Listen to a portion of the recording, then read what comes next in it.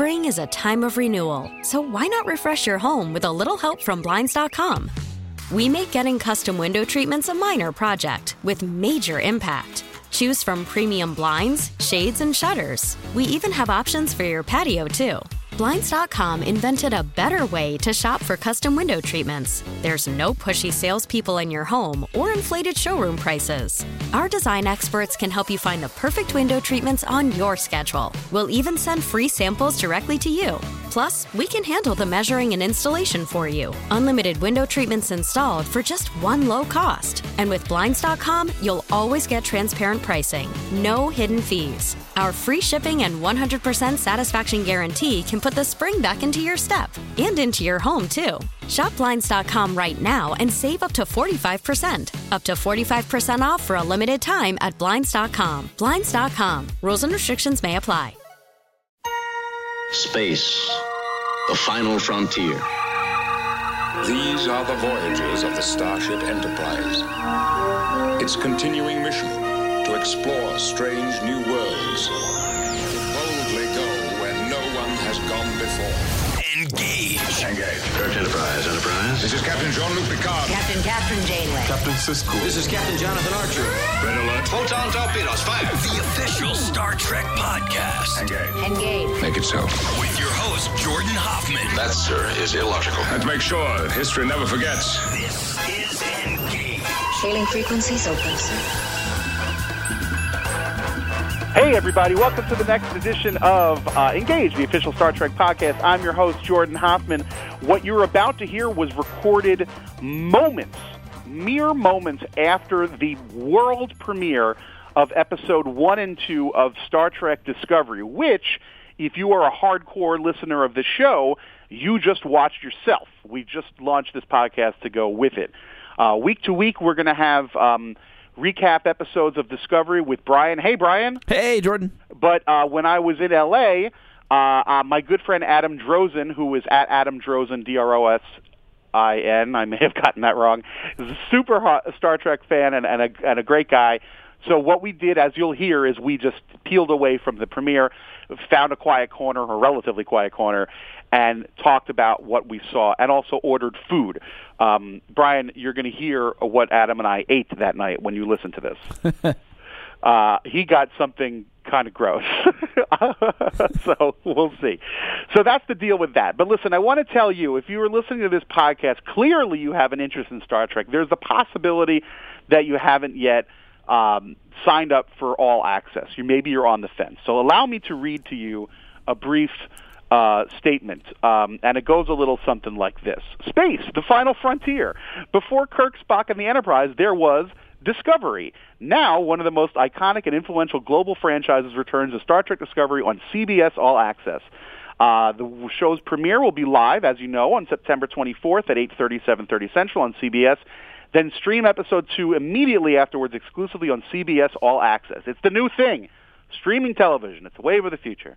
New episodes will be available every Sunday. Subscriptions to All Access start at $5.99 a month, which in addition to Discovery gets you access to other #1 hit shows, classics, movies anytime, anywhere. You can also stream your live local CBS broadcast for news, special events, Thursday and Sunday night football, other sporting events, and more. So try CBS All Access for free now at cbs.com/Star Trek. That's cbs.com/Star Trek. So if you go in through that portal, cbs.com/Star Trek, you get a week free to kick the tires on it, and then keep it through Discovery's run. If you don't like it after the Discovery, you can get rid of it. It's it happens sometimes. And you have absolutely nothing to lose by trying it. Nothing to lose by trying it. The first week is free. There you go. So that's the deal. Let's now kick it over to I've been in a whirlwind. I'm sorry to be speaking to you on the phone. Brian, the engineer, is a whiz, so he'll make it sound as if it's as crystal clear as possible. But I literally just got back from Los Angeles. I'm running around like a crazy person, and now Star Trek is here. Discovery is here. Michael Burnham, Lieutenant Saru, all these interesting things. The scene when she's in the brig. Yeah. Brian, didn't the brig look like Tron? Yes, it did. I'm glad you say that. All right, let's kick it back, and then the next time will be me and Brian talking about episode 3. All right, live long and prosper.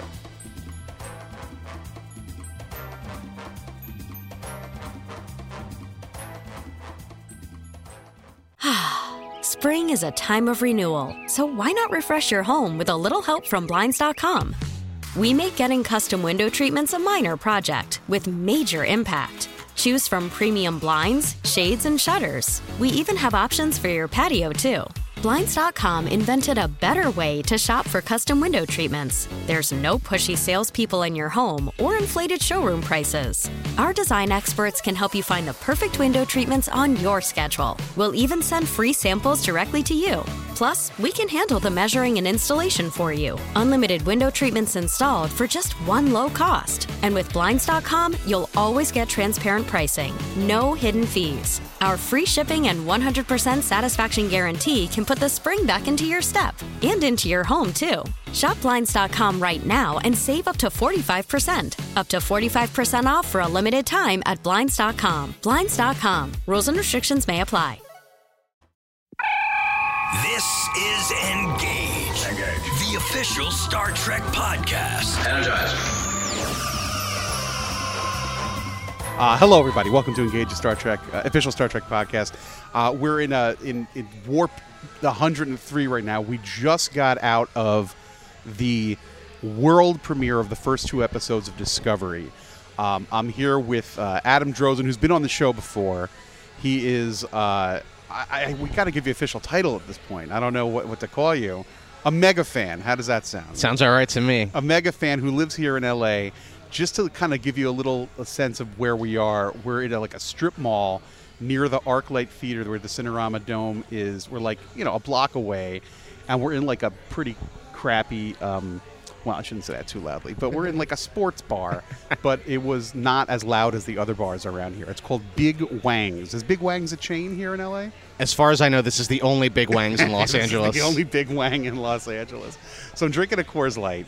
And Adam agreed to come and sit and chat. And what's funny is that across the street, I can literally look out the window of Big Wang's and I can see the Dream Hotel.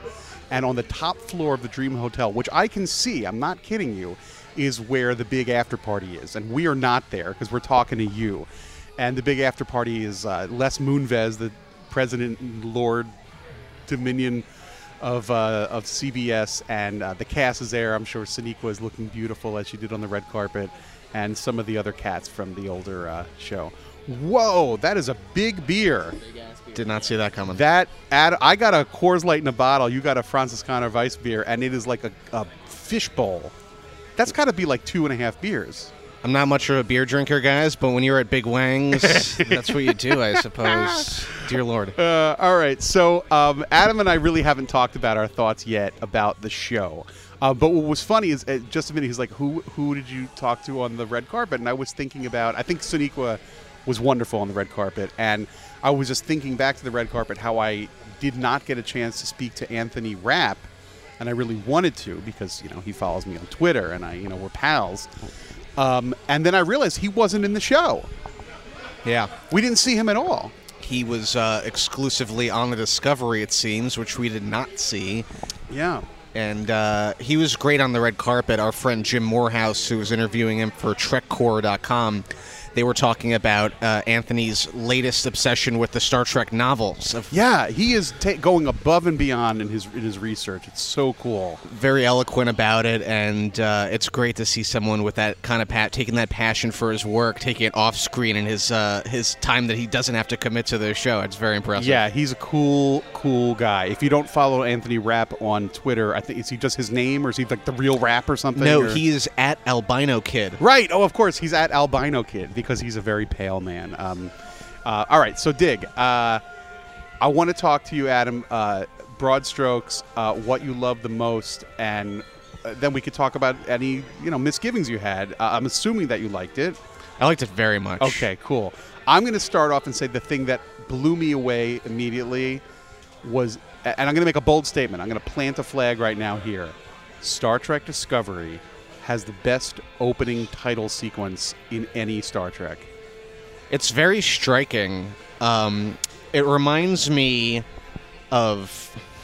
I'm about to reference a video that's referencing other things, but it's the first thing that came to mind is the music video for Franz Ferdinand Take Me Out, which is very sort of using like German sort of Weimar Republic illustrative white, cream on red on black. Very cool design elements. You're seeing the phasers and things come apart. I was very taken with it. Yeah, I mean, I wanted to see it again immediately. I should point out that a lot of times, I mean, as listeners know, and as you know, Adam, my main gig is I am a film critic, and when I go to see something that I'm going to write about to review, I take notes. I did not take notes tonight because I just kind of wanted to enjoy it, and I know that I'm going to see this again on Sunday when the rest of the world sees it, and kind of have more cogent thoughts then. But yeah, the opening credits, which did not come immediately. There was a little pre-title sequence, as there often is on television, and then it just came in with these very elegant, simple line drawings, and just things kind of swooping in, and you can see like a blueprint of the ship. That's the first thing you see, is the ship being drawn as a blueprint, and then it moves, and then you see a blueprint of a phaser, and then you see kind of like half of, I guess, Michael Burnham's face or somebody's face. I don't know. And it's something that I want to see again, but it just was really, really, really cool. But the thing does start with a pre-title sequence, and I've got to be honest with you, the pre-title sequence wasn't like the greatest thing ever. Yeah, the cold open's a tricky thing to nail, especially with a series intro. I mean, thinking about it, Back on a Broken Bow is a really strong cold open. Yeah. That was our last one, which, also had a bit of a flashback into it. But, it was great to have. I think it's a really bold statement to start the first piece of audio and visuals you see as, in Klingon, subtitled Klingon. Yeah, that was cool. I mean, this is, by the way, this episode is, we can go in with all the spoilers. This is after it's been aired. So, yeah, it opened, like the first thing you hear in Discovery is clock, truck, truck. It's Klingon, which just made me laugh. It's like, God damn, good for them, And then it gets to Burnham and Georgiou. I don't know exactly what they were like fixing a well. What were they doing? They were setting up each other's relationship is what they were really doing. And I'll be honest, when I'm watching it, my head was spinning so much. First of all, I got up at the crack of dawn this morning. Did I say that already yet on the podcast? Not yet. Okay. It's now, it's around 10 p.m. L.A. time. I woke up at what it would have been 2 a.m. L.A. time, 5 a.m. New York time, to get on a plane to come here and run and do the red carpet and record audio in the blazing sun. And then when I finally sat down, and there's all this Star Trek luminaries around me. As I'm walking in, I see John Delancey. He's like, "Hey, how you doing?" I'm like, "Q, what the hell?" And then Bob Picardo was there, and I had talked to Sonequa, and she's so charming, and Mary Chieffo. And then I sit down, and the lights dim, and there's an intro. Alex Kurtzman came out, and everybody came out and took a bow, and it was really. And Sonequa said some very, charming things, and then it started. And my mind was racing a mile a minute. I was like, holy shit, this is actually happening after all this time. And then I'm like, wait, what are they doing? Why are they walking around in the desert? What's happening here?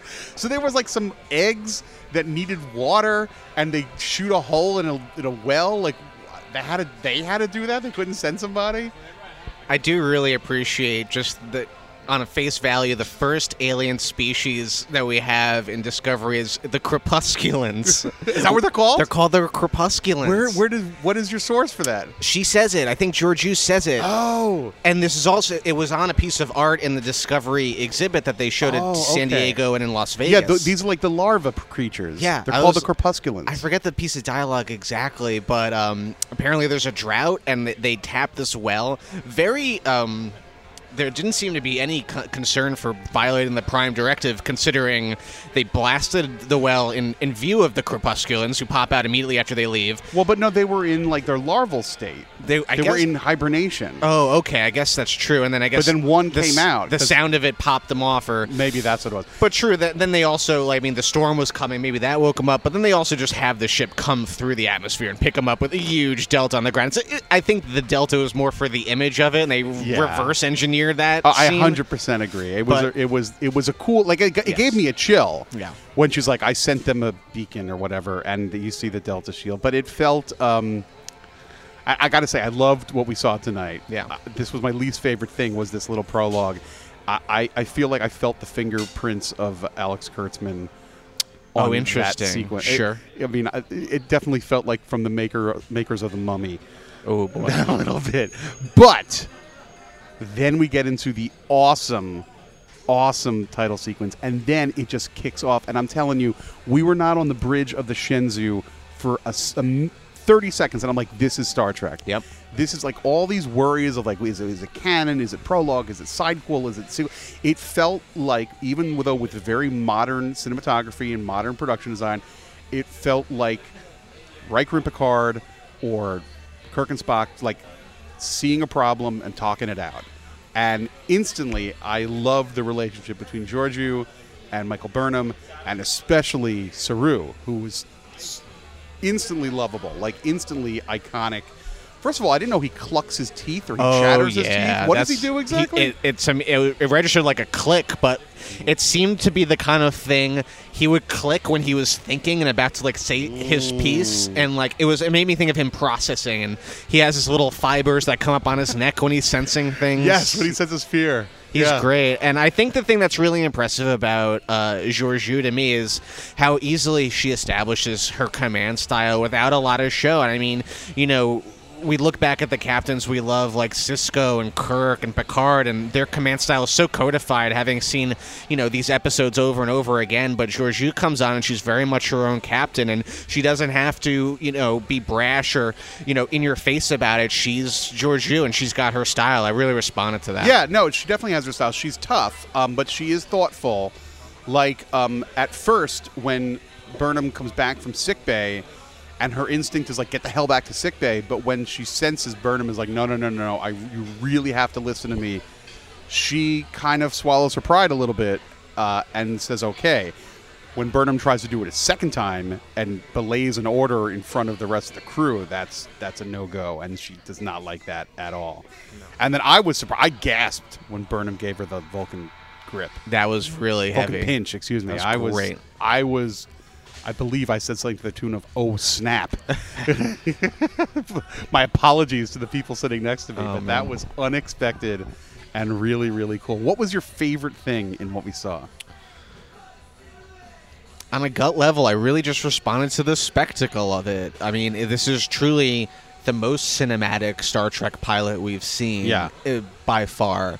I think the ease with which we're seeing these actors slip into the world is impressive. People have made the comparison before that, and the performers themselves have, that acting in Star Trek's almost like Shakespeare, and the fact that it's very heightened and very specific in the world that they're portraying. And I feel like it is really specific, and I think they all really nail it in a very facile way.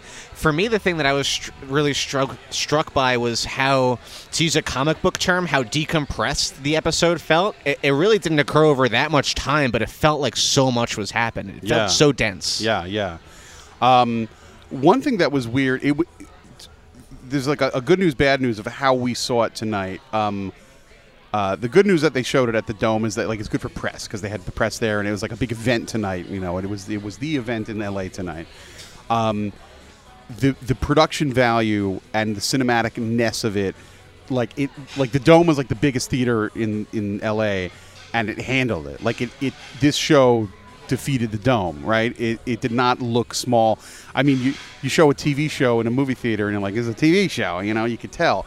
The scenes of her flying out among the asteroids, that whole EVA sequence was dynamite. I think all the battle action was really cool. I was very impressed by all of that.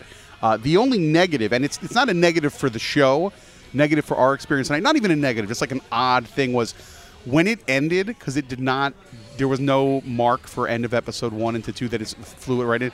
I had no idea what time it was, because it was not a 3-act structure, because it wasn't a movie. It's 2 episodes of a TV show. And really, it's a prologue to like episode 3 is like, oh, now what? This big thing happened. What's the redemption arc now? So it's kind of like what we saw was act 1 of a movie as a theatrical event tonight.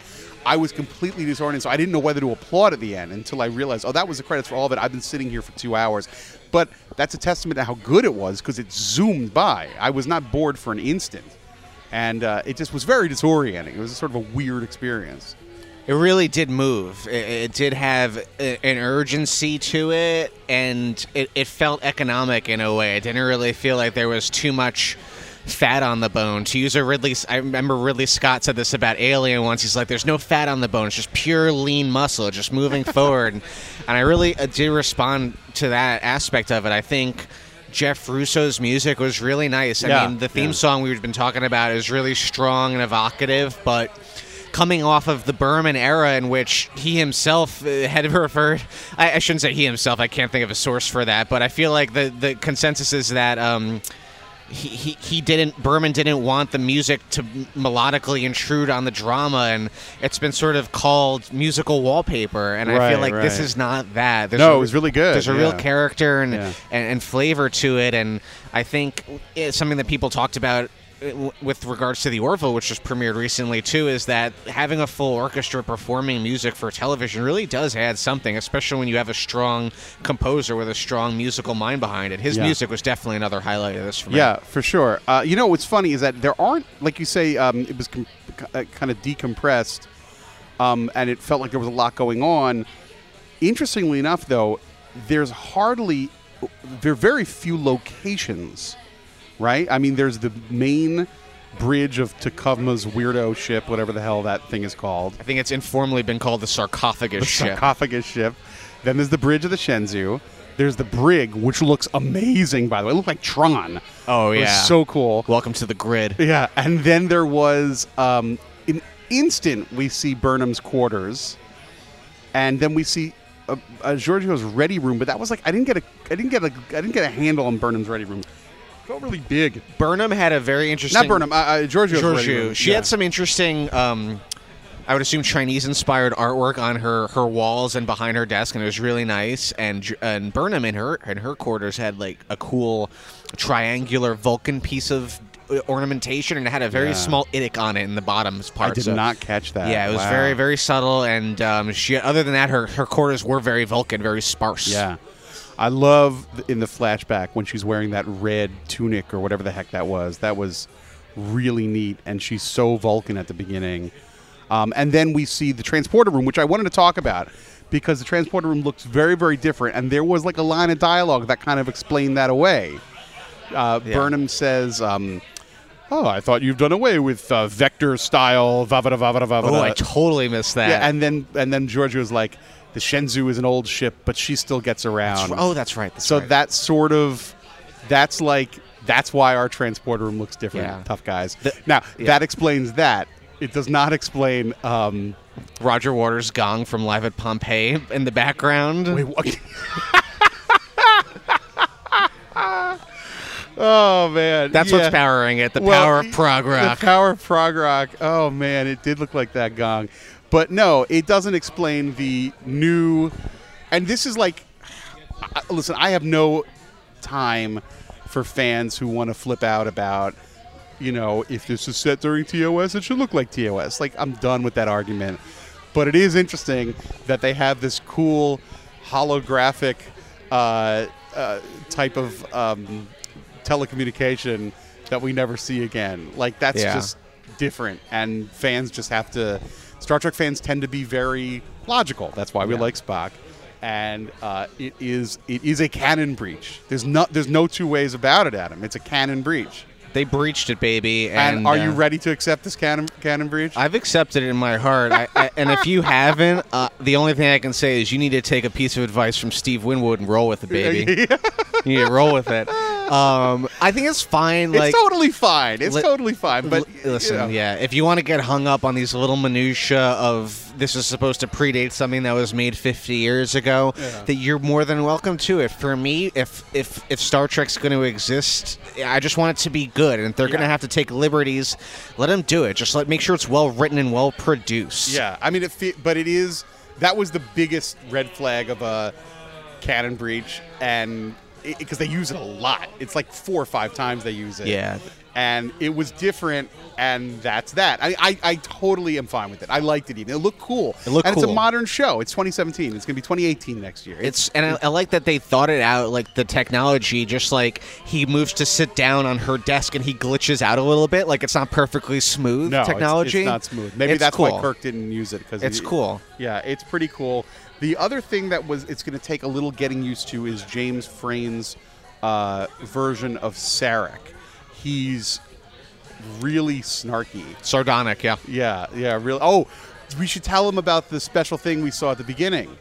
Oh my gosh, guys. So I was sitting next to Aaron from TrekCore.com, and he had made a comment before the screening had started, but after the gentleman who was emceeing had left, he's like, they didn't mention anything about the embargo, because it's been noted in the press that prior to Sunday's premiere that no one is allowed to write the review or publish a review. Yeah. But I got about 3 emails reminding me. Yeah, but there was, in the invitation to tonight's event, they said, there are certain things, please do not, spoilers, plot points, etc. You cannot let this out, and they didn't mention any of that. But before the episode actually started, we got a shot of James Frain in character and costume on the deck of the Discovery. By the way, that's the only time we saw the Discovery was in this special thing. That's right.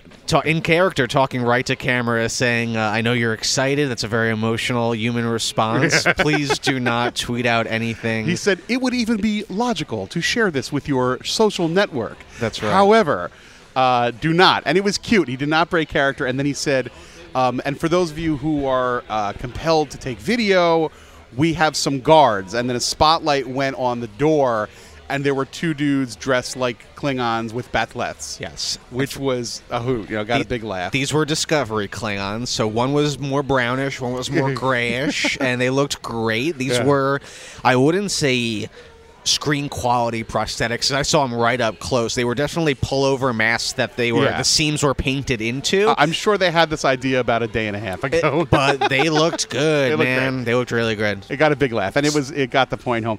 The other, just getting back to that earlier point about the locations, we do see a little bit of Vulcan's school. Yes. And that reminded me a heck of a lot of Star Trek 2009. Yes. Because they're in these little, I don't know, divots. Pods. There's little pods where like you go to school in like a little hole in the floor, and it was a nice way to like work out. You get like 2 bits of plot exposition at once. A, she was schooled on Vulcan. B, her parents were killed by Klingons. A la Worf, and she was taken in by Sarek, and she's referred to by Sarek as my ward, which I thought was nice. Sort of downplaying the San Diego Comic-Con my stepdaughter's my daughter. Yeah, it went from daughter, Sarek's my father, to, oh no, he is the ward. Should we order food right here on the podcast? Hey. Can we order some food from you? Yeah. Okay. I want to get one of those build-your-own pizzas. Okay. And I'm going to get it with jalapenos and pepperoni. Okay. And garlic? Can I get garlic on there too? Let's do it. Okay. Garlic, jalapenos, pepperoni. Yeah. Got it. Can I please have an order of cheeseburger fries? Yes. Wait. What are cheeseburger fries? It's basically loaded French fries. So it's like almost poutine. Ah, oui. All right. Awesome. Thanks. Thank you. What was your name again? Elliot. Elliot. Yes. All right. Nice to meet you, Elliot. So long. All right. Elliot's going to bring us some pizza and cheeseburger fries. Adam's going to be vomiting all night. Cheeseburger fries. Mm-hmm. Yeah. Do you think she knows E.T.?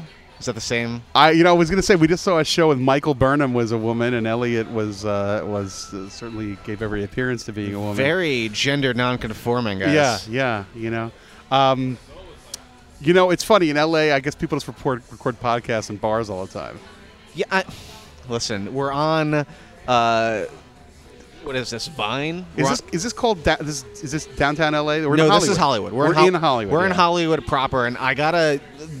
Just if you guys haven't been to Los Angeles or Hollywood, the streets are truly lined with gold, and people record podcasts in restaurants called Big Wangs. I took a little walk earlier, and I did see some of the stars, the Walk of Fame, and I like to think I know a lot about history and Hollywood history. It was like one name after them, like never heard of this guy, never heard of this guy. They were mostly musicians. I figured, it must be some country musician I never heard of. And then, I did see, and then, oh, that's a biggie. It's so 5 people I never heard of and Marlene Dietrich. Yes. I'm like, that's no joke. Marlene Dietrich's, a pretty big name of classic Hollywood. I'm like, she should be in a very prominent spot. And then I looked up, it's in front of a Popeye's fried chicken. I'm like, come on, Marlene Dietrich deserves a little more than that. There's a fascinating culture behind the Hollywood Walk of Fame. I think it costs... well over, it used to, I think, cost $10,000 flat just to get the star. I think it probably costs much more than that now, and you have to pay a fee to maintain it every year. So Marlene Dietrich is no longer with us, so her estate would do it. I guess you have to do it, right? Yeah. Because you got to be in. Yeah, absolutely. Wow. Who would Dietrich play if she was in Star Trek? She play an alien, like a very cold. She would play the young Marlena Dietrich. I guess maybe one of Mudd's women. Yeah. She would be an amazing Loxana. Older Dietrich would be an amazing Loxana Troy.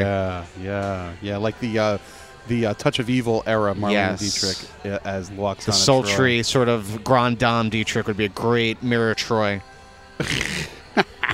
Mirror Loxana Troy.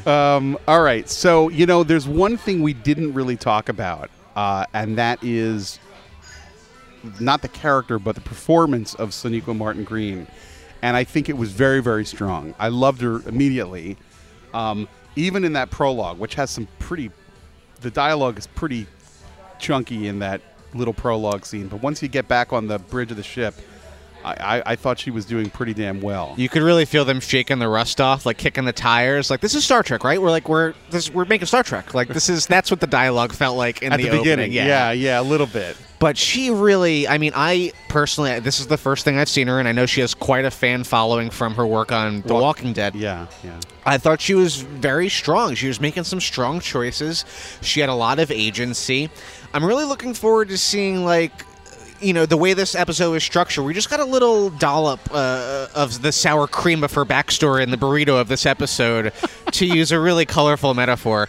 But, we haven't seen her relationship with Sarek beyond the Vulcan Student Academy. Right. We have only seen her in the context of being very Vulcan as a teenager, as a young 7 years ago, but also as an emotional child after this trauma, and then as an emotional young adult, I would presume to say, in her dealings in the quote-unquote present of the episode. So I'm very curious to see, as her backstory is filled out and as we go back and forth in time, to see how she went from this girl who went through a huge trauma to being the renegade hero of the saga. Right. I mean, the implication is she came to Vulcan, crippled by the trauma, then became a perfect daughter, a substitute daughter for Sarek as the ultimate Vulcan, and then went too far by, Spock used to disobey orders all the time too. I mean, think of the menagerie, right? So Spock never knocked Kirk out with a Vulcan pinch, but he did knock out Bones at the end of Wrath of Khan.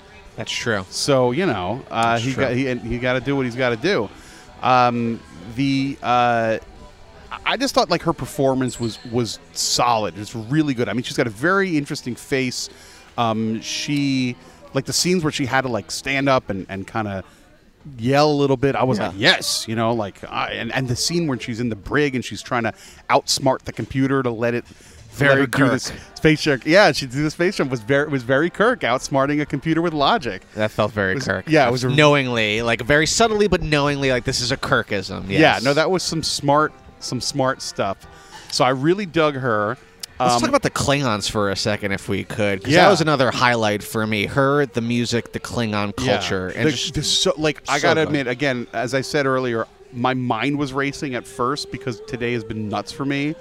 That I kind of was like, it was so emotionally overwhelming to be here watching this show. I know it's embarrassing to admit that I almost didn't comprehend what was happening at first. I'm like, what is going on? So, but I ultimately understood the plot, but it's wild. I mean, I heard that they were only doing it in the Klingon language, and you hear that, and that's one thing, but when you see it and hear it performed, it's like, it's like watching a foreign film, Truly. And, it's one thing to say they're only doing Klingon, but once T'Kuvma switches over to English to speak with the Starfleet characters, it says so much. I mean, the stereotype of the Klingon is the drunken, swaggering buffoon is this really says oh no, this is a tactician and a really smart, calculating guy, and just the disdain, it's almost like the way he spoke English is beneath him. Yes, he so hates the Federation and their sort of diverse ways. It sort of mirrors Beyond, right? Yeah. What was the bad guy's name? Krall. It kind of mirrors Krall's anger at the Federation.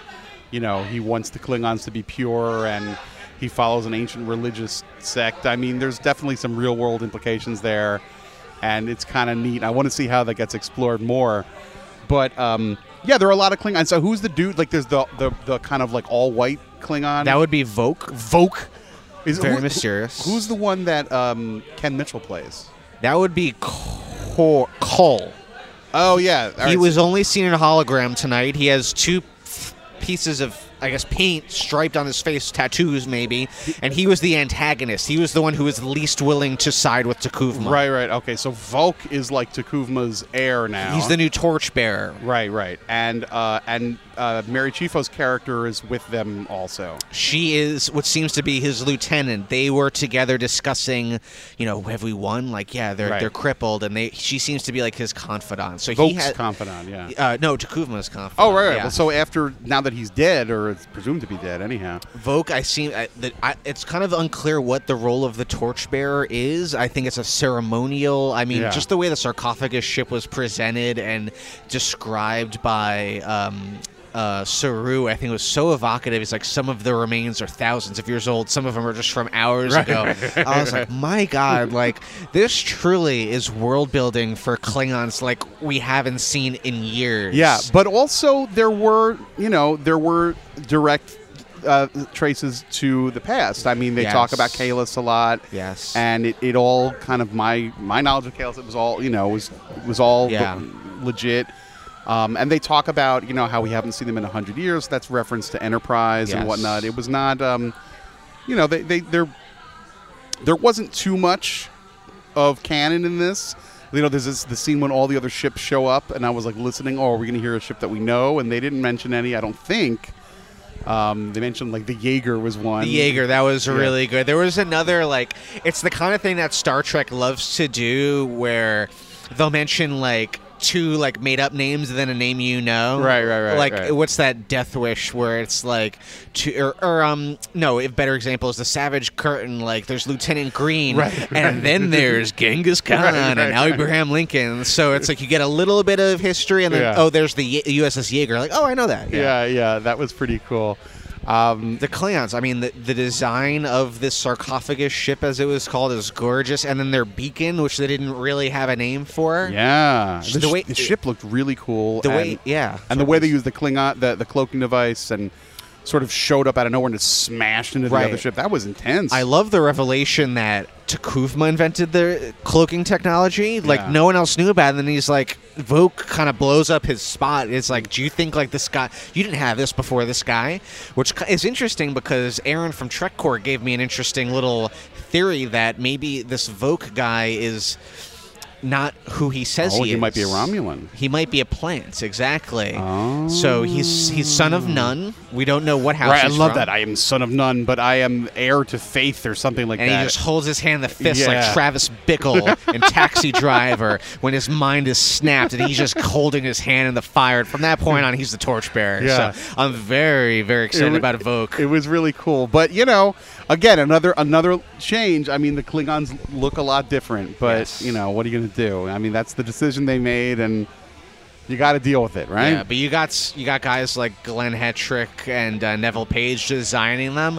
I mean, you got top quality thought put into not only the makeup, but the costumes, the set, the design, everything about it. It was just, you could tell. 2 minutes in, I didn't care. It was like, it looked really cool. To use a Disney term, if you will, it's so immersive. Like, just looking at it for a second, I'm like, well, I'm there. This is that world. Like, it didn't feel phoned in any sense of the word. No, it felt different, but it felt new, but it was, as you say, immersive. I think, I mean, there are still fans. There are still not fans. There's still people out there that say, how come the Klingons look different in the old series than in the Next Generation? It's like, ugh. And if you want to sit them down and talk about the augmentation virus, you can. But it's like they just do. Just shut up. You know, it's what do you want from me?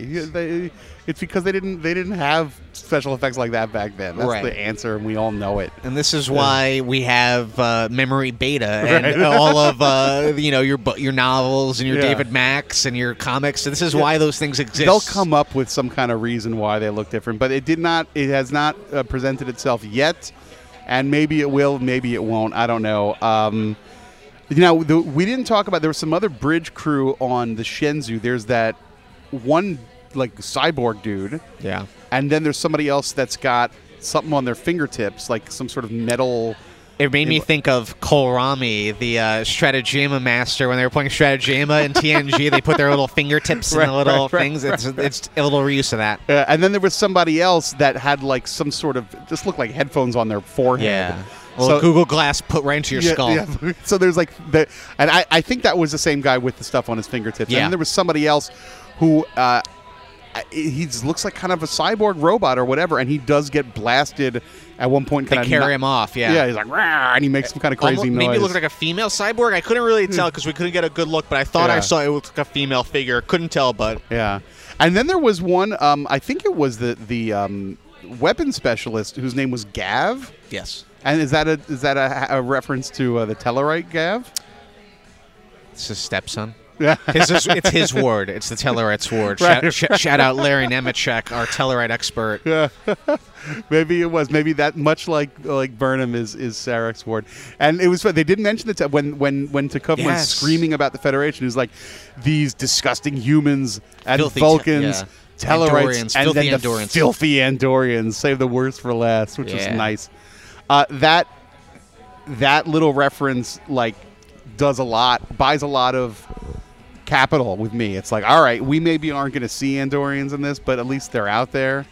And when he says that line, he really sells it. I mean, something I'll say, I love Quark, one of my favorite characters. A lot of people's one of their favorite characters. Sure, but when you see those early episodes of DS9, I feel like you can really hear and feel him figuring out how to talk with that appliance in his mouth, with that prosthetic in his mouth. I'm like, I can really hear it.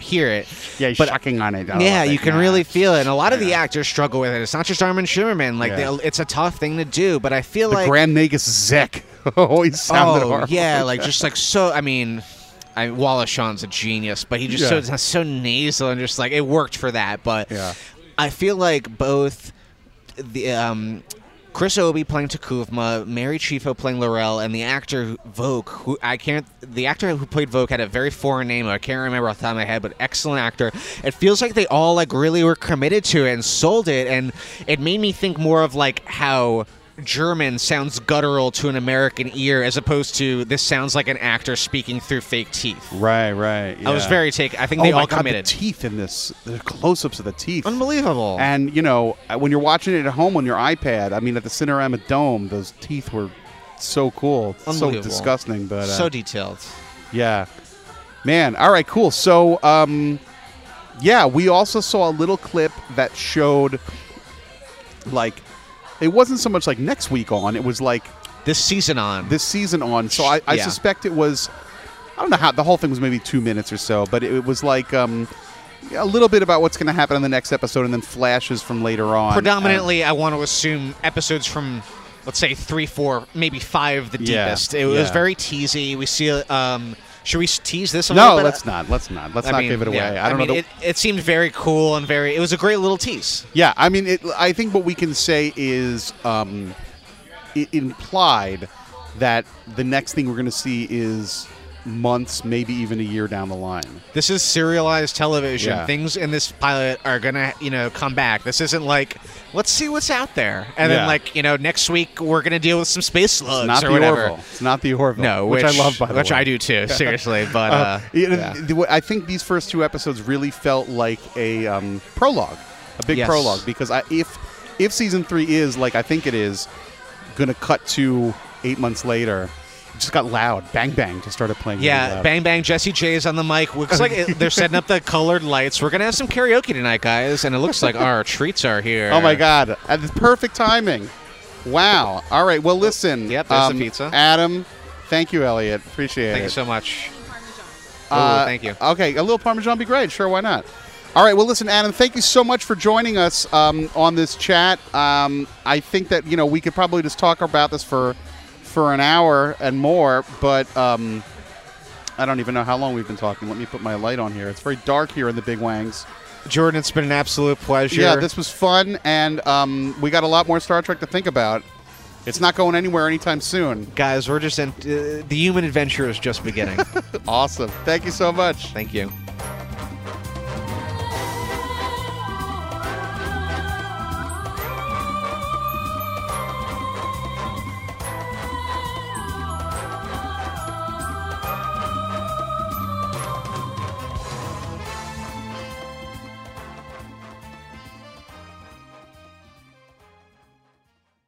We really need new phones. T-Mobile will cover the cost of 4 amazing new iPhone 15s, and each line is only $25 a month. New iPhone 15s? It's better over here. Only at T-Mobile, get 4 iPhone 15s on us and 4 lines for $25 per line per month with eligible trade-in when you switch.